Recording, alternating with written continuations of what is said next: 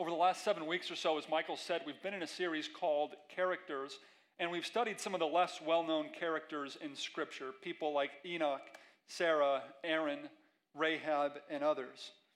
Our pastor, Michael Davis, kicked off the series on July 6th, and as we close the series today, I want to return to something that he said that has kind of stuck with me over the last couple of months. What Michael said in that first sermon was, the choices that we make shape our character, and our character matters to God. This statement reminded me that as Christians, as followers of Christ, we have to answer the following question every single day. How will we choose to live amidst the challenges of our times? Because though we certainly live in a time and a place of unprecedented prosperity, that being 21st century America, we certainly still have our challenges. Sometimes these challenges are self-inflicted, our own failings and sins and addictions. Other times we're dramatically impacted by things that are completely outside of our control. But as Christ followers, how will we choose to live? What will we make our lives about? It's a very important question. This morning we will study the life of Gideon, and Gideon is found in the book of Judges, or his story is found in the book of Judges, the 7th book of the Bible. I have to say it's been a pleasure to get to know Gideon over the last few weeks as I've prepared for this, and I hope you enjoy learning about Gideon this morning. He is a fascinating character that lived in a fascinating place and time in history. If I had to describe Gideon in one sentence this evening, I would say that Gideon was an imperfect dude who was living in challenging times that was used by God to do amazing things. Many of us know a part of Gideon's story, particularly if we've been raised in the church. We know that Gideon is best known for defeating the Midianites in one particular military engagement.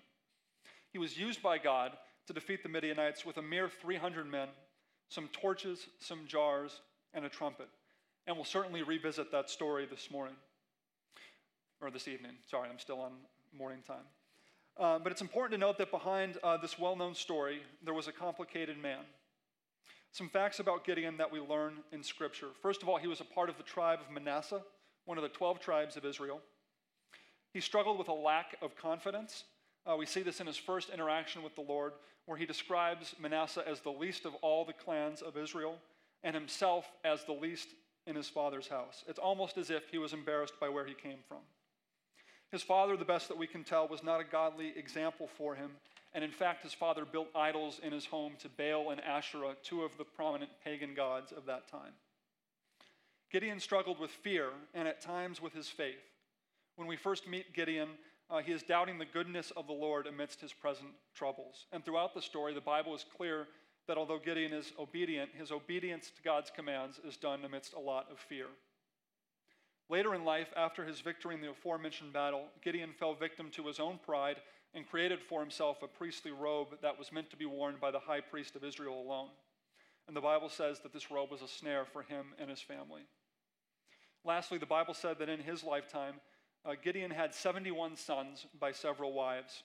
And tragically, after Gideon died, one of these sons killed the other 70 in a move to consolidate power. To the extent that we can blame that on Gideon's parenting skills, I don't know. But sadly, he was not able to leave a godly legacy behind. Gideon was indeed an imperfect dude. On top of this, Gideon's times were not tailor-made for godly living.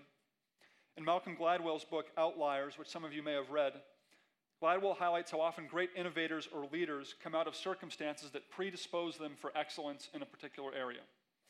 Think, for example, of Bill Gates, who had unprecedented access to computers at an early age and then went on to found Microsoft.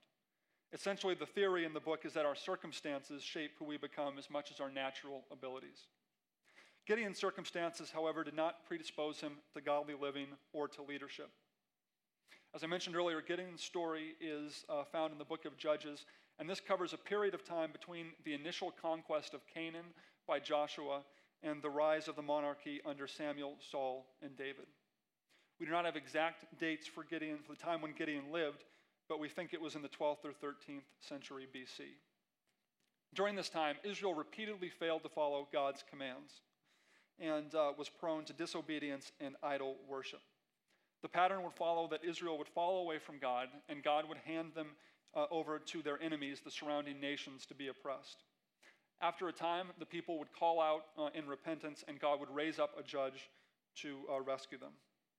At the conclusion of the book of Judges, the author writes, "In those days there was no king in Israel, and everyone did what was right in his own eyes." Gideon was the fifth of 12 judges in the book of Judges and was raised up during a time of oppression by the Midianites. Judges 6:1 says that the people of Israel did what was evil in the sight of the Lord, and the Lord gave them into the hands of Midian 7 years. During these 7 years, the people of God were reduced to living in caves in the mountains and assembling a meager existence while the Midianites ransacked their land and stole their crops and livestock.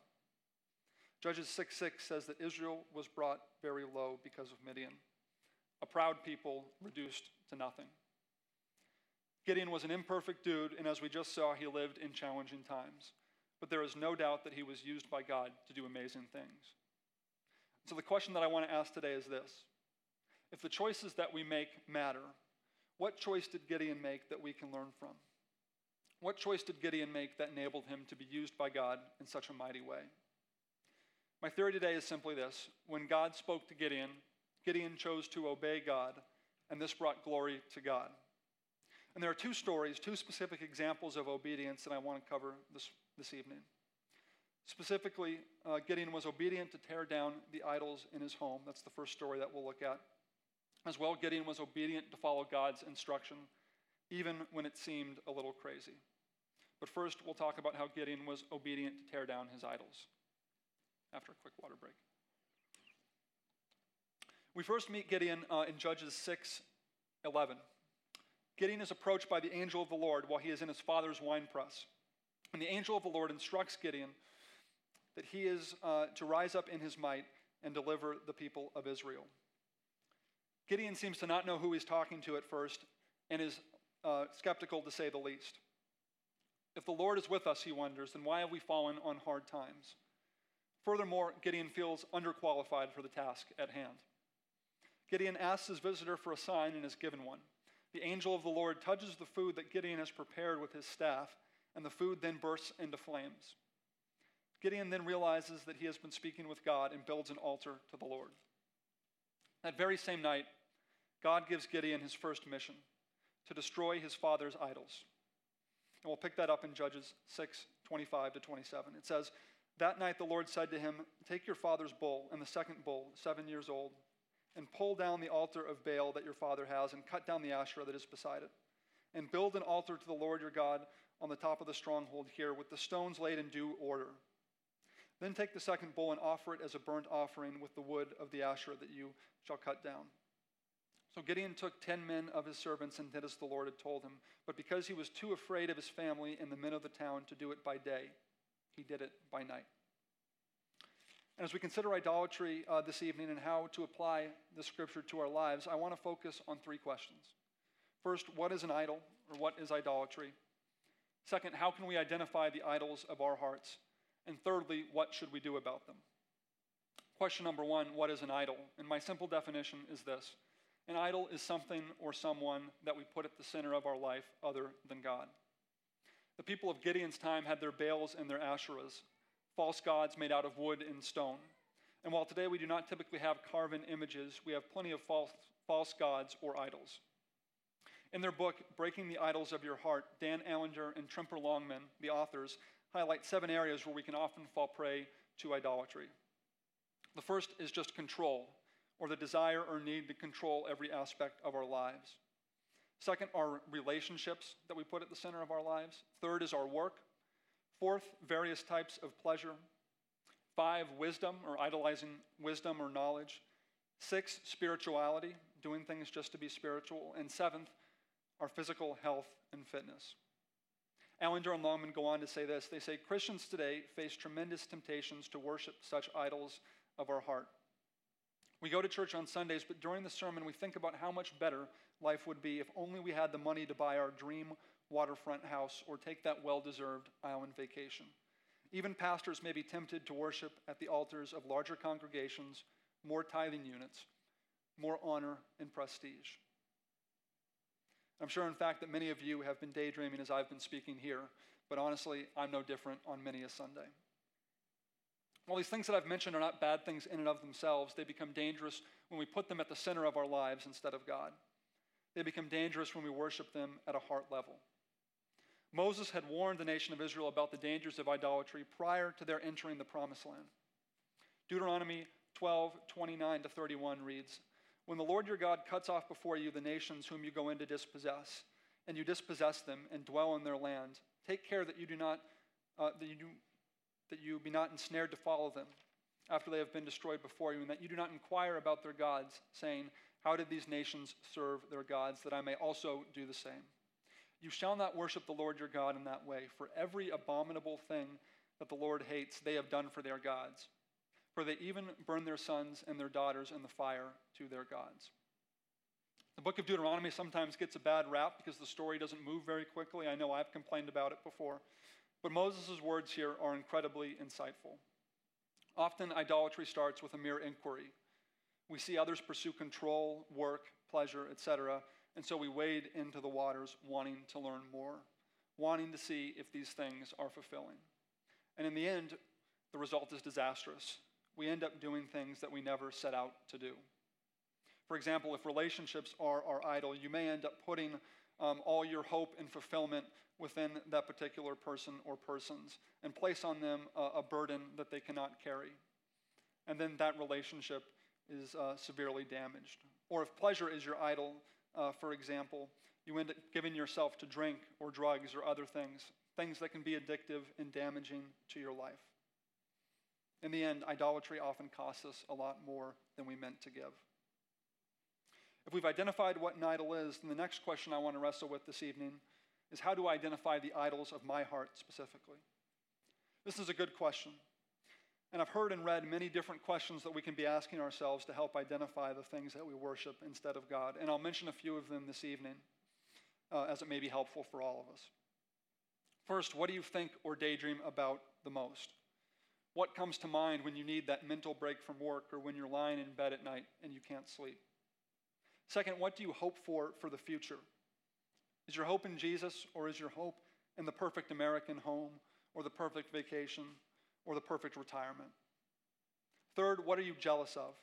When you look at other people, what are the things that they have that you so desperately wish that you have? These are all good questions.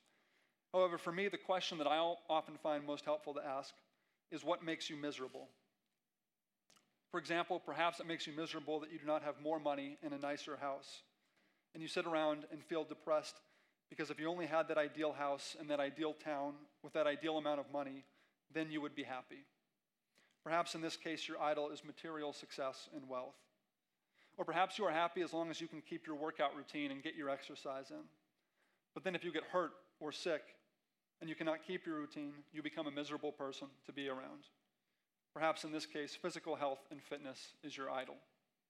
Or perhaps you become miserable when the ministry you are a part of is not as successful as you would like. You're not seeing the results that you would want or that you had anticipated. People are not flocking to your ministry and telling you how amazing you are and volunteering their whole lives to your cause. And so you feel unfulfilled. You feel like a failure. Perhaps in this case, ministry is your idol.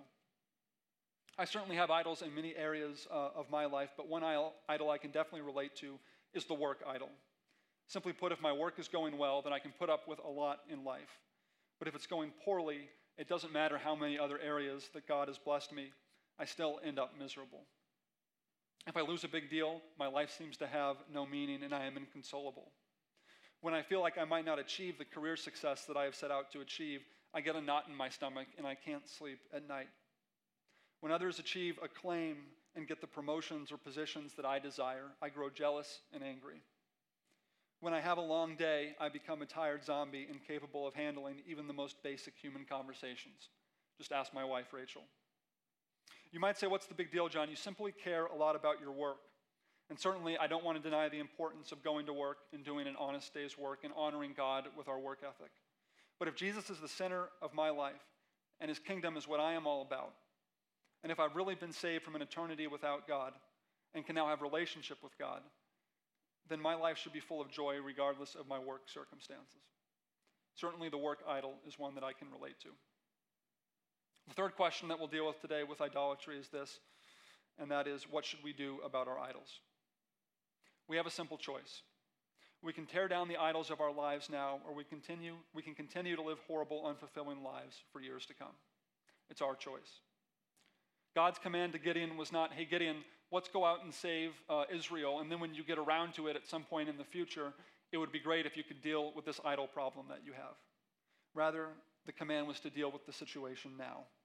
And though Gideon was afraid, he was obedient. In Paul's letter to the Colossians, Paul writes, "Put to death, therefore, whatever belongs to your earthly nature, sexual immorality, impurity, lust, evil desires, and greed, which is idolatry. Because of these, the wrath of God is coming.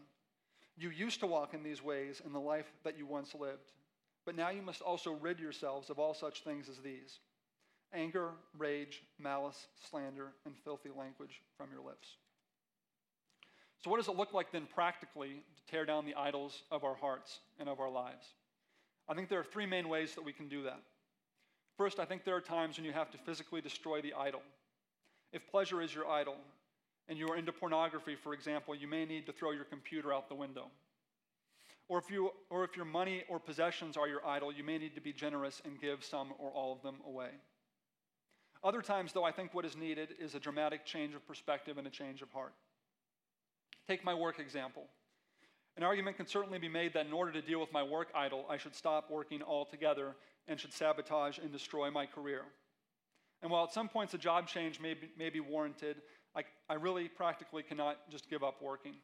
It's my job to provide for myself and for my family. And so what needs to happen is not whether or not I keep on working, but what needs to happen is that I need to change my perspective. In my life, God has challenged me to realize that my work is not a means to my own glorification, but rather it is a means by which God provides for me and for my family. What is needed is a change of heart. Thirdly, I think we need to continue to put on the new self that we have as followers of Jesus Christ. Paul, in the letter to the Colossians that we began reading earlier, continues. He says in Colossians 3:9-14, "Do not lie to each other, since you have taken off your old self with its practices, and have put on the new self, which is being renewed in the knowledge and the image of its creator. Here there is no Gentile or Jew, circumcised or uncircumcised, barbarian, Scythian, slave, or free, but Christ is all and is in all. Therefore, as God's chosen people, holy and dearly loved, clothe yourselves with compassion, kindness, humility, gentleness, and patience, and bear with each other and forgive one another if any of you have a grievance against someone. Forgive as the Lord forgave you, and over all these virtues put on love, which binds them all together in perfect unity." So how did Gideon's idol-destroying story end? Judges 6:28 continues the story. It says, "When the men of the town rose early in the morning, behold, the altar of Baal was broken down, and the Asherah beside it was cut down. And the second bull was offered on the altar that had been built. And they said to one another, 'Who has done this thing?' And after they had searched and inquired, they said, 'Gideon the son of Joash has done this thing.' Then the men of the town said to Joash, 'Bring out your son, that he may die, for he has broken down the altar of Baal and cut down the Asherah beside it.' But Joash said to all who stood against him, 'Will you contend for Baal, or will you save him?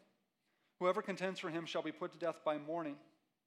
If he is a god, let him contend for himself, because the altar has been broken down.'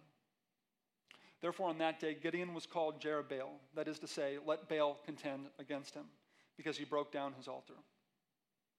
A couple of quick points here as we conclude the story. First, Gideon was obedient, and God protected him in an unlikely way. Namely, his father, to whom the idols belonged, came to his defense. Where God led Gideon, he was faithful to protect Gideon. Second, when Gideon was obedient, the lie of the idols was exposed to the community around him. During the week, we have our community groups that meet, and I don't know if every community group does this, but my community group, once a month, will break up into men and women, and we'll share with each other just our stories and our testimonies and our hang-ups and the idols in our lives. Sometimes it can be a heavy discussion, but I always walk away encouraged because I see other men that have struggled with various idols but have overcome them with the grace of God and with the support of others. And when I hear about those stories, the idols of my life and of my heart are exposed, and I'm encouraged to give them up as well. So example one of how Gideon chose to live a life that gave God glory. He was obedient to tear down the idols in his home.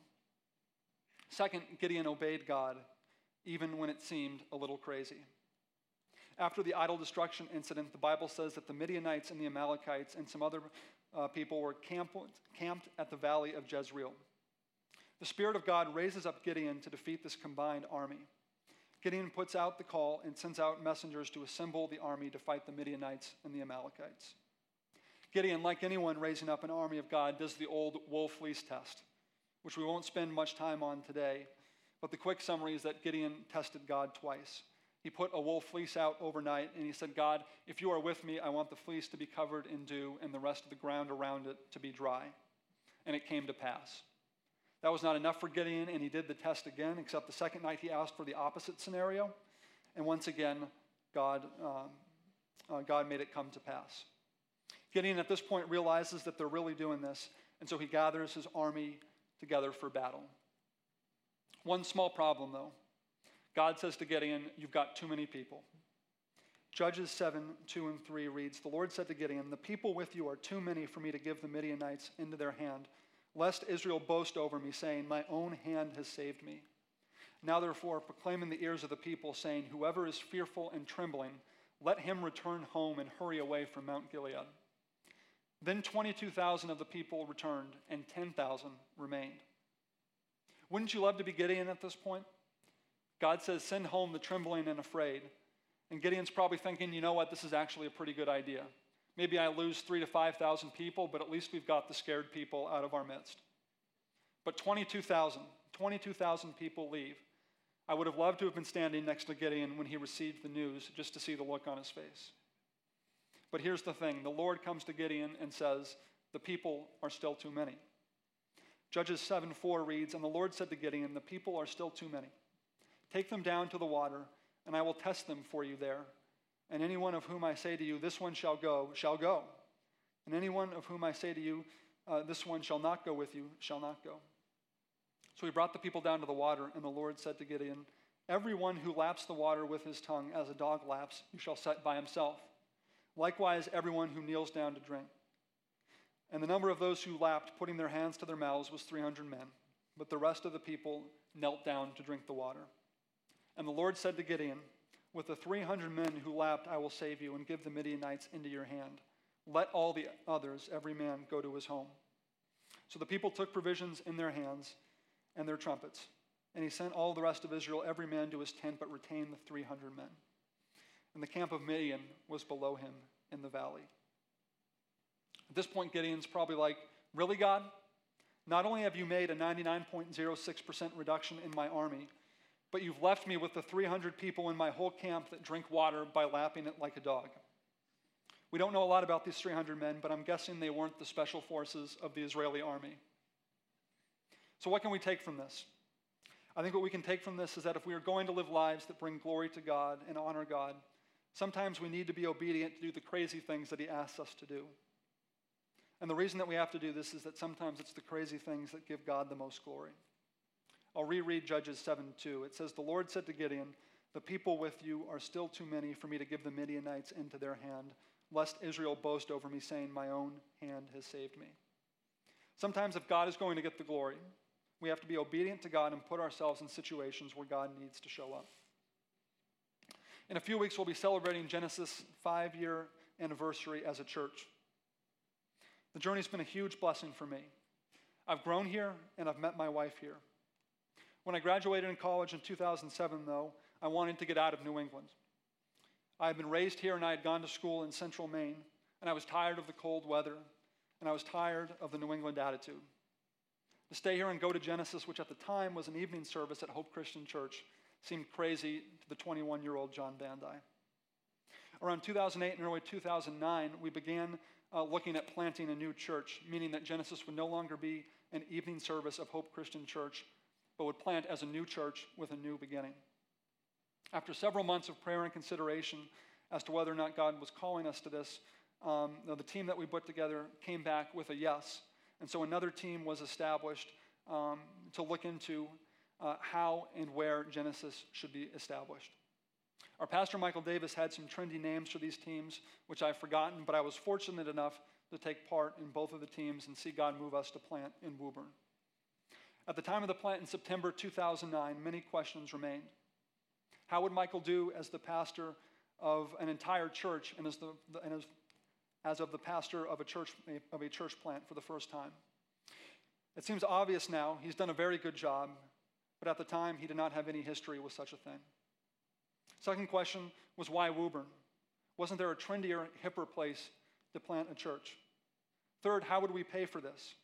Hope Christian Church was very generous in giving to us financially as we launched, but at some point this thing had to stand on its own. Would people come? Would anyone want to come to this church? We started with 60 to 70 people, but we didn't know if the church would grow. Lastly, would we even have a space to meet 6 months from now? Our first lease down the road at 16 Wheeling was month to month with 60 days notice. We could literally get kicked out at any time. It all seemed a little crazy, especially on that first Sunday in September 2009, when we did our first service with 60 people outside in the church parking lot because we did not yet have a permit to be in the building. So why did we do all of this? Having been fortunate enough to have been a part of that process, I know that the answer is simple. Because God told us to do it, and therefore we had a choice to be obedient. We had to give God a chance to show up and do his work. To have said no, to have played it safe, would have been to oppose an opportunity for God to bring glory to himself. But because we were, by God's grace, faithful and obedient, I do believe that over the last 5 years, God has been glorified in this place at Genesis. Even though we are a bunch of imperfect people like Gideon, God has sustained us and blessed us and grown us over the last 5 years. So what does this all mean for us practically? Practically, I think we need to ask ourselves this. In our lives, are we obediently following God to a place where God will need to show up and where God will get the glory? It doesn't have to be overly complicated. It could be as simple as sharing the gospel with someone or inviting them to Genesis. It could mean being a little more generous than we feel comfortable with in order to support someone or a ministry. It could be being obedient to the Holy Spirit and talking to that person after church today that makes you feel a little bit uncomfortable. It could be volunteering to serve at Genesis even though you are not entirely sure of how you will fit it into your busy schedule. It could be that you participate when Genesis plants its first church at some point in the future. In the end, it's simply a process of listening for God's voice and then being obedient to do what he is calling you to do, even if it seems a little crazy and even if it makes us a bit uncomfortable. So how does our story of Gideon end today? Judges 7:16-23 tells us. It says, "And he divided the 300 men into 3 companies and put trumpets into their hands, and all of them and empty jars with torches inside the jars. And he said to them, 'Look at me and do likewise. When I come to the outskirts of the camp, do as I do. When I blow the trumpet, I and all who are with me, then blow the trumpets also on every side of the camp and shout for the Lord and for Gideon.' So Gideon and the 100 men who were with him came to the outskirts of the camp at the beginning of the middle watch, when they had just set the watch. And they blew the trumpets and smashed the jars that were in their hands. Then the 3 companies blew the trumpets and broke their jars. They held in their left hands the torches, and in their right hands the trumpets to blow. And they cried out, 'A sword for the Lord and for Gideon.' Every man stood in his place around the camp, and all the army ran. They cried out and fled. When they blew the 300 trumpets, the Lord set every man's sword against his comrade and against all the army. And the army fled as far as Bethshittah towards Zererah, and as far as the border of Abel-Meholah by Tabbath. And the men of Israel were called out from Naphtali and from Asher and from all Manasseh, and they pursued after Midian." Gideon was obedient to take his 300 men to the battlefield, and God showed up. And as we close our time here this evening, I want to encourage us to continue to be obedient and continue to push ourselves to a place of discomfort and a place of risk where we need God to show up. This does not mean that we don't prepare for the future, and it does not mean that we are not good stewards of the resources and time and talents that God has given us. But the question is, will we push ourselves beyond our comfort zone to obey the commands of God and impact the community and culture around us? 1 John 5:2 says, "By this we know that we love the children of God, when we love God and obey his commandments. For this is the love of God, that we keep his commandments. And his commandments are not burdensome. For everyone born of God overcomes the world. This is the victory that has overcome the world, even our faith. Who is it that overcomes the world? Only the one who believes that Jesus is the Son of God." If we are obedient to God, I can tell you that the journey will not be easy, but that God will be faithful and that God will be glorified in our midst.